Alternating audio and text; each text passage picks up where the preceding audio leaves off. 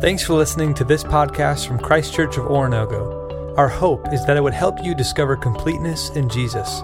Now for this week's teaching.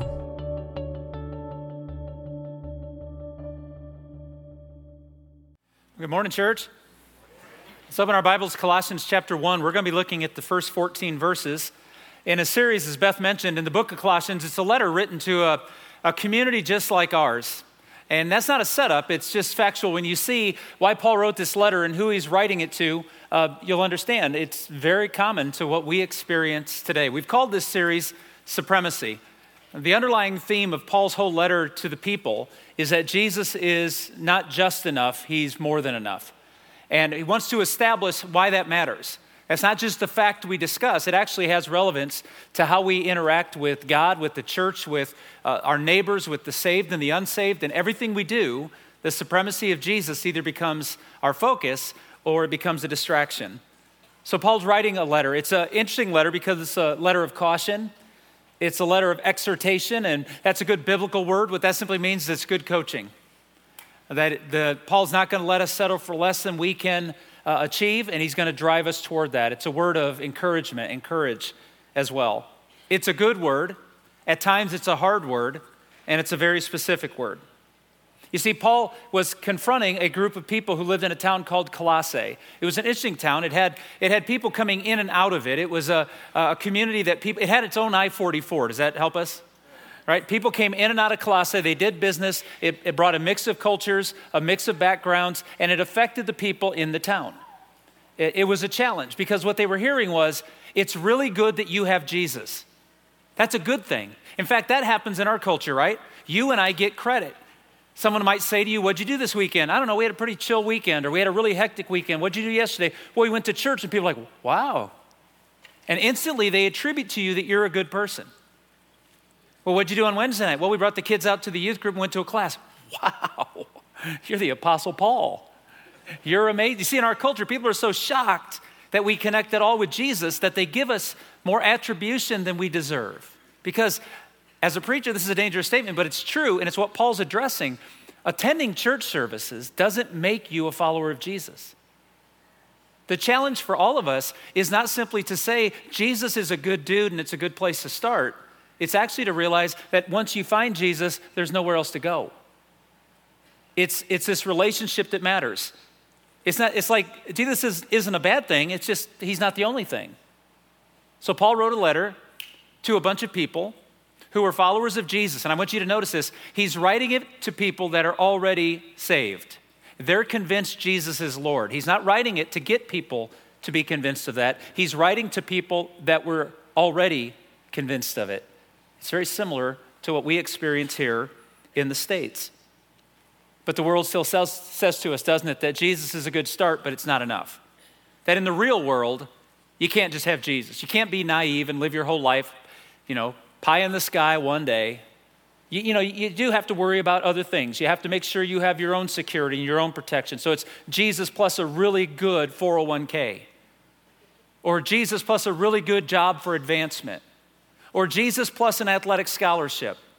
Or Jesus plus whatever fill in the blank it is that makes us bow.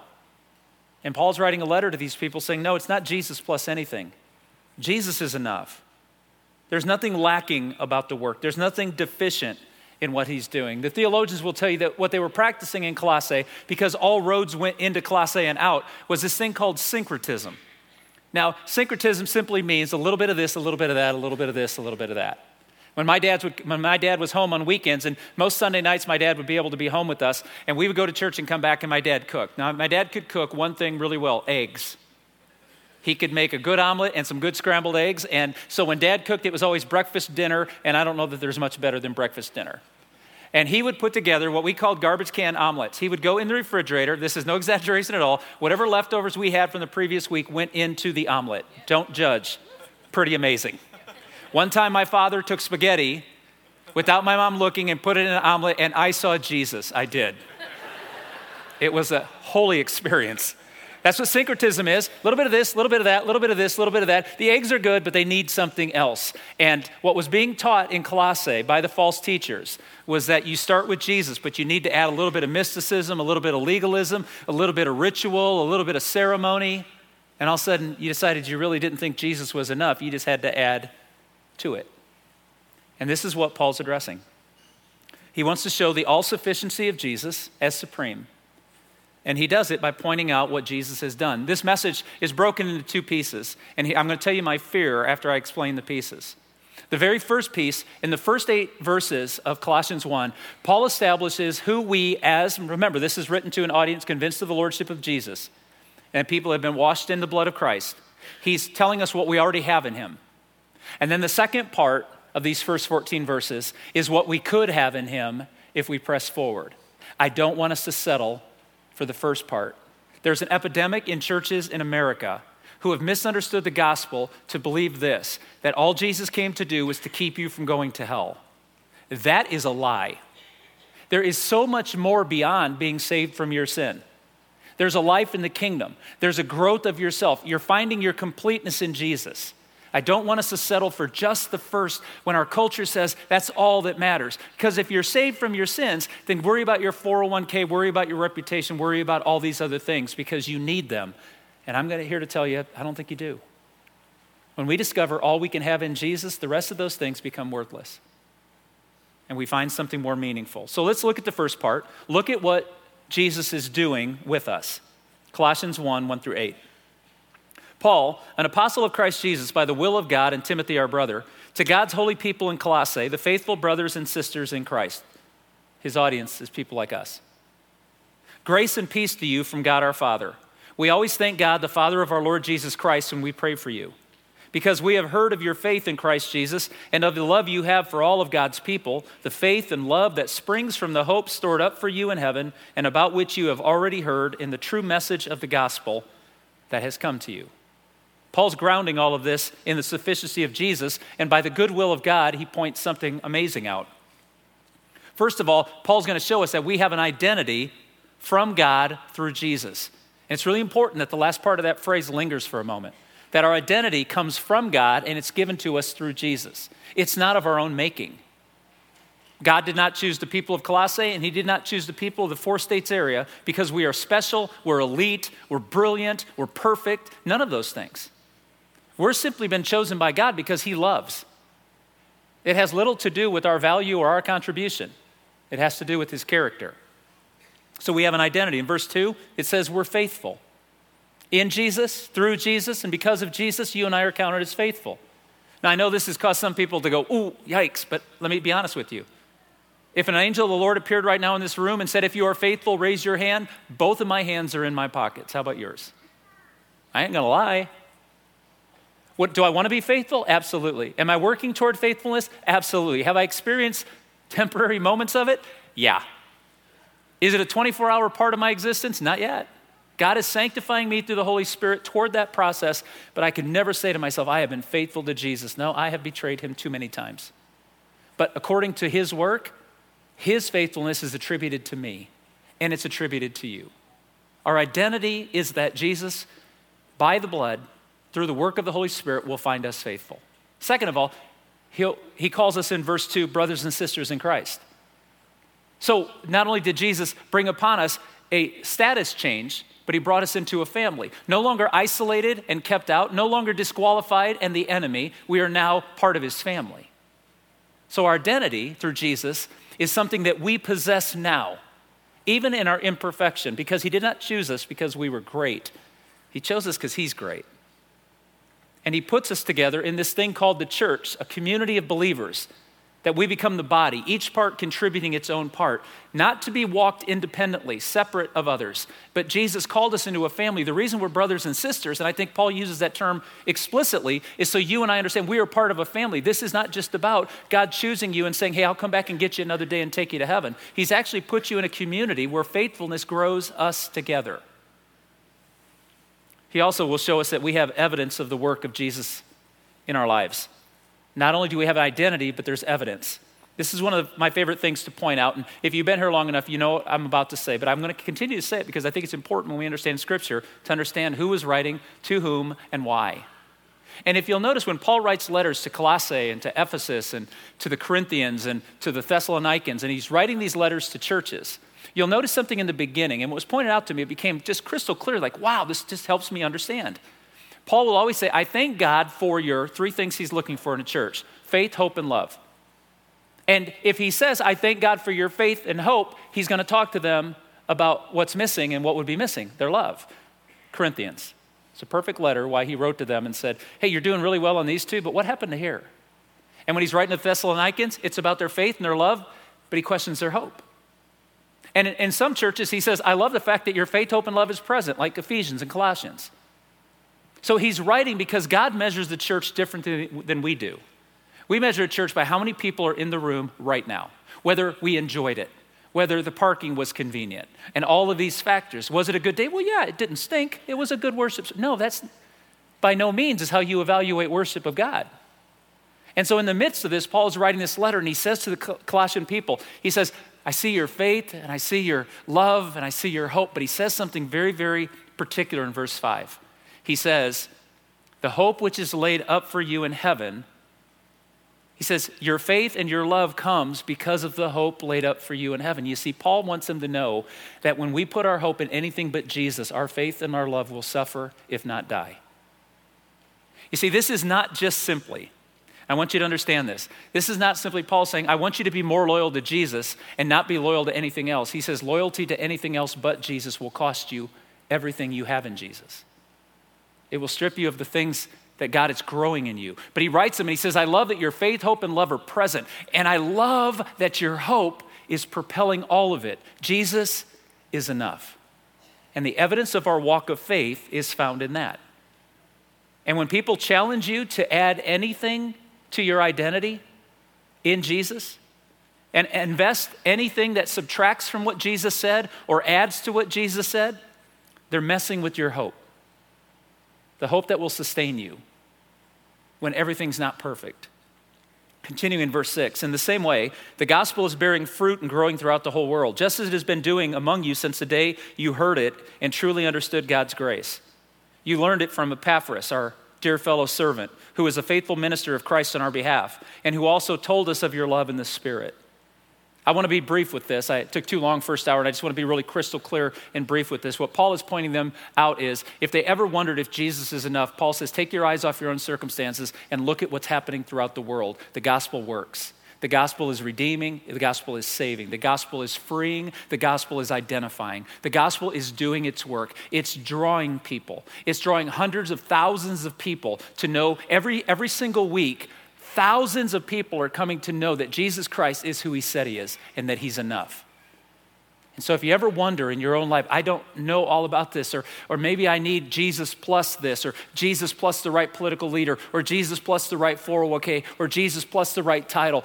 Paul's saying, no, don't let your hope be found in any of those things. They're all neutral, except when they become equal to Jesus and they become negative and detrimental.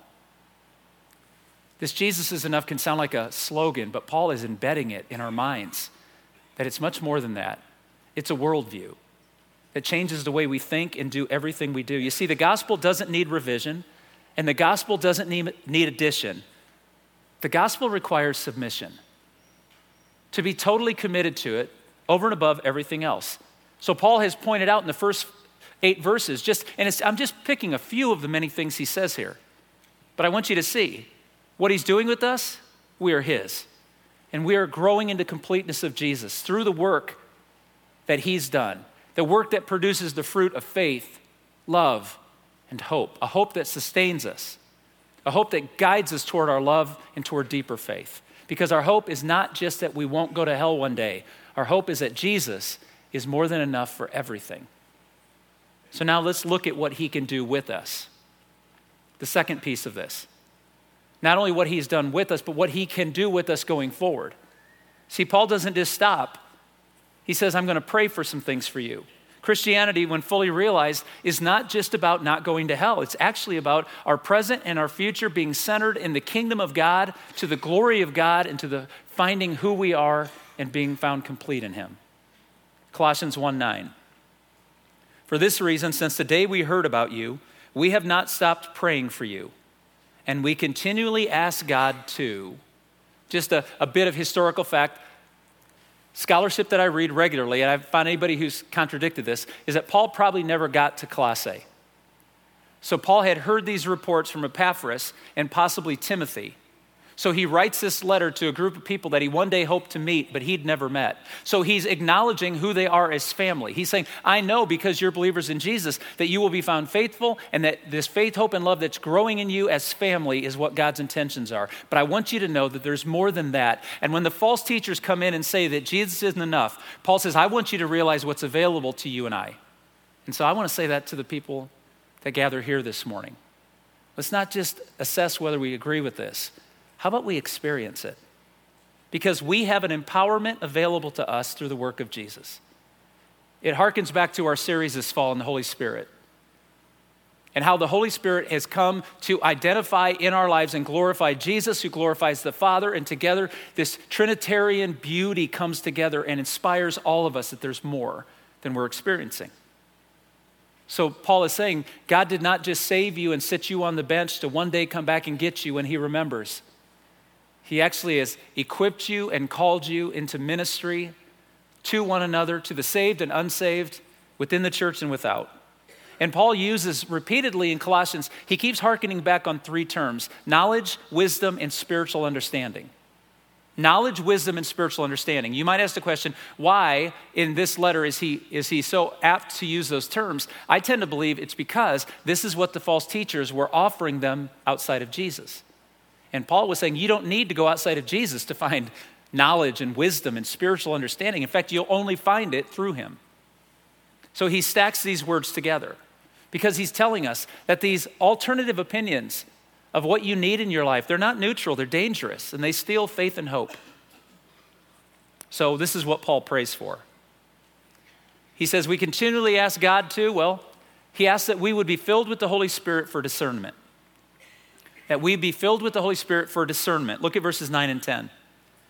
That he would fill you with the knowledge of his will through all the wisdom and understanding that the Spirit gives, so that you may live a life worthy of the Lord and please him in every way.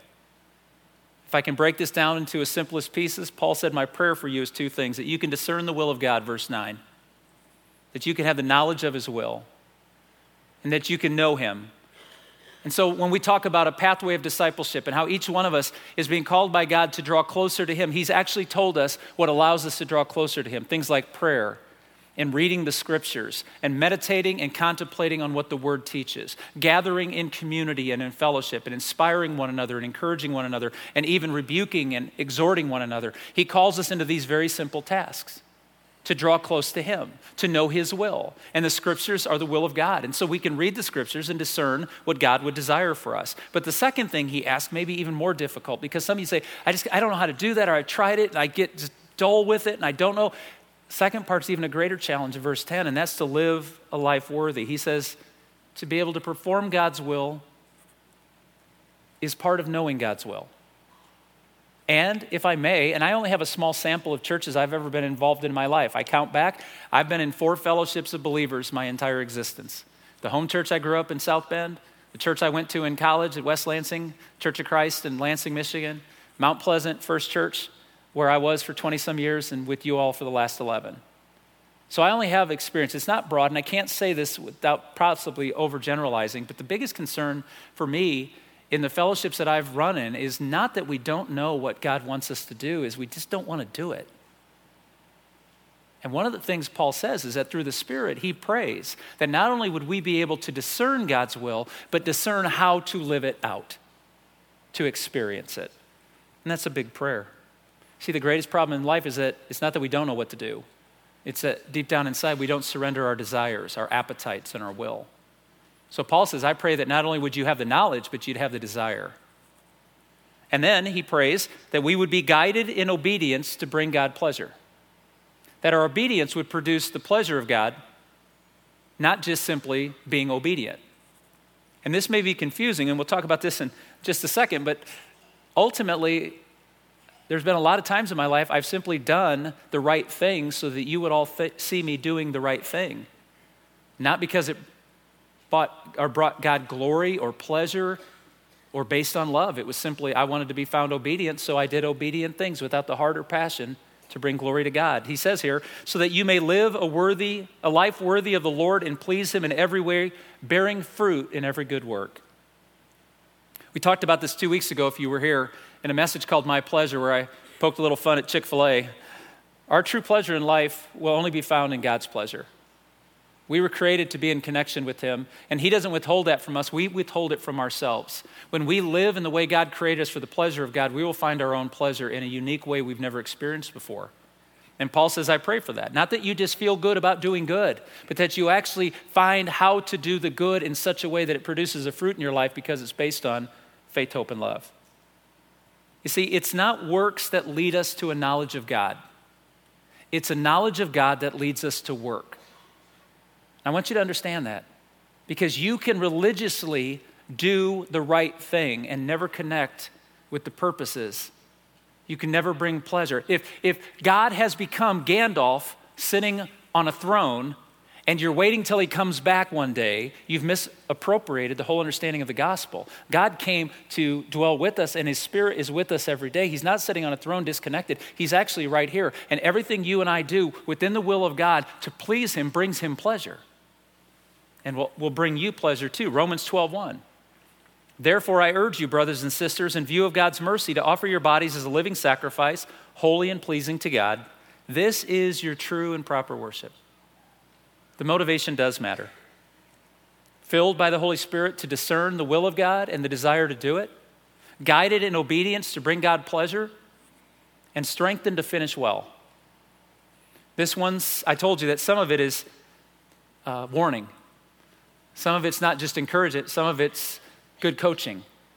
And so Paul says that he prays that we'd be strengthened, verse 11, being strengthened with all power according to his glorious might, so that you may have great endurance and patience, and giving joyful thanks to the Father. So I want you to notice that if you're going to need great endurance and patience, I conclude life's not always going to be easy. That it's going to be hard. There's going to be challenges and obstacles, and this worldview that of Jesus being enough is going to take away some of the things we have built our entire lives as our security. Whether it's your mind or your personality or your relationships, whatever it is that makes you feel like if this Jesus thing doesn't work out, I got this. That thing is an idol, and it will be challenged as you walk by faith. And God will allow the world to display itself to each one of us, and it will be difficult. If we're going to walk as lights in a dark world, the darkness does not like the light, and it will try to stifle it. And so Paul is praying that you and I would have the endurance and the strength to not only love God and serve God, but suffer for and be patient in the process. So he's praying for a strength that most of us wish we didn't need. That's why many of us grab other forms of security. Is because if life's going to be hard, I want to make sure I cover my bases. I want to make sure that if this Jesus thing doesn't work out, I got this. And Paul's saying, you don't need that. In fact, that will prove futile, and it will rust and fall away. So we're filled with discernment. We can find pleasure in obedience. We can have strength to prosper even under duress. And fourthly, that we'd be qualified to receive the kingdom blessing. Qualified to receive the blessing. Verse 12, and giving joyful thanks to the Father who has qualified you to share in the inheritance of his holy people in the kingdom of light. For he has rescued us from the dominion of darkness and brought us into the kingdom of the Son he loves, in whom we have redemption, the forgiveness of sins. Two simple realities that Paul addresses here. There is a kingdom of light and darkness. There is a kingdom of spirit and a kingdom of flesh. There's a kingdom of good and there's a kingdom of evil. And whether or not you buy into that or not, I'm going to believe that 100% because I see it evidenced in the world in which I live, and Jesus told me it's true. And if you want to live in this whole concept that there's not this battle of good versus evil, now you don't have to have a guy in a red suit with ears and a pitchfork. But there is a kingdom of good and evil, and Paul warns us about it, and he challenges us. Because here's what I've learned. That there are two kingdoms. There is a kingdom of good and evil, light and darkness, flesh and spirit. And Jesus is the ruler over the kingdom of light and good and spirit. And we'll demonstrate it next week when you see all the things that Jesus does that God did and realize that he's not just junior God on apprenticeship. He's actually God. And he is ruling over this kingdom of light, this new kingdom, this kingdom of life and love. And there's another kingdom, and it's darkness, and it's evil, and it's death, and Satan rules over that. So without being too cute, let me be direct. If there's a kingdom of light and there's a kingdom of darkness, and Jesus is the ruler of the kingdom of light, and Satan is the ruler of the kingdom of darkness, guess what? You and I aren't ruling either one of them. We are subservient to one of them by our choice. And Paul is calling us to live in the kingdom of light under the leadership of Jesus rather than trying to create our own kingdom separate of the kingdom of darkness by our own power, our own efforts, and our own securities. He's calling us to put ourselves in submission because the gospel doesn't need addition, it needs submission. So we've been rescued. And what confident lives we may live if we lived in the things Paul prays for. Once exiled and without hope. Once enemies, but by faith in Jesus, we're now a part of the kingdom. The Father has qualified us to be a part of this kingdom if we enter into it through the blood of Jesus Christ, verse 14, through the work of the cross. It's all been made available to us. Christ, who is now our Lord, has won the victory over sin and death. He won this victory before you and I were even born. He provided this victory all by his power. We've contributed nothing to it but gratitude and faith. And he's given us all of this. See, this is not our battle to overcome evil. This is not our battle to create a new kingdom. That battle's already been won. The battle you and I will face is to daily submit to Jesus as being enough, to trust him away from our own power and authority and submit ourselves to his. We contribute nothing again but belief and gratitude and lives that live that out. We've been delivered into the kingdom of the Son he loves, verse 13. So those are the facts. This is what's available to us. Are they our reality? Is it our reality, or is it just simply facts that sound good and could be good? Because Paul's saying to Colossae, no, hold on to Jesus as your only hope and you'll be delivered. Hold on to the world and you've thrown a little bit of this and a little bit of that and all of it's going to break down and fall apart. You see, this is not our battle to establish the kingdom of light. It is our surrender to enter into it completely, fully, not playing one side off the other. You see, it's so easy to mistakenly believe it's wise to trust Jesus plus retirement income, or wise to trust Jesus plus acclaim and respect, or wise to trust Jesus plus power and political affiliation. And they're all lies. Is Jesus enough for you? What more do you need than him and what he's done? What has ever served you better than he did? What has ever provided you more security than the one who defeated death on the cross, has kept every promise, walked out of the tomb, and invites you to do the same? What has ever loved you more than Jesus loved you? What has ever offered you free and full forgiveness like Jesus? What has ever loved you so much and accepted you where you were, so much that you want to change because of him? Who? We know the answer. No one. Most of us have tried 100 things to bring that sense of satisfaction, redemption, and value back, and it's not found. What will Jesus being enough for you cost you? Everything. Everything that attempts to compete with loyalty to his will and his glory. I have no authority at all to tell you that if you follow Jesus, you'll be broken, poor, and have nothing. I can't tell you that. That's not true. But what I'm saying is if you have wealth and riches and all the gadgets and things you want and you don't have Jesus, you actually have a balance sheet that says nothing. See, Jesus redeems all the things of the world that he's given us as a blessing. He redeems those, but without him, they become our slave and our master.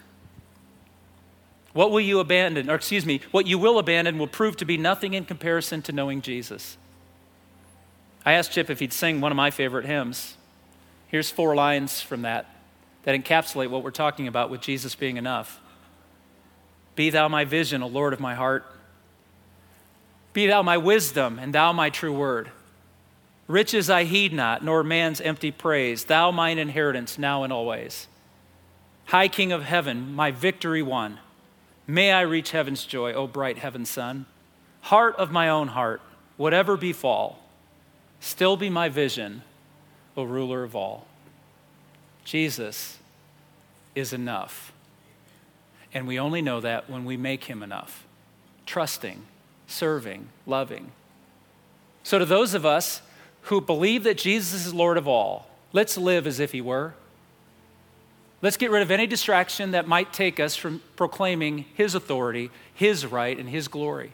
And for those of you who've never entered into this relationship, the questions I asked were not just for the saved. They were for those of you that are kicking the tires, trying to figure out if you can walk by faith. Jesus is enough if you follow him, that you will find faith, hope, and love in such a way that it will save you, redeem you, and bring you into value and worth.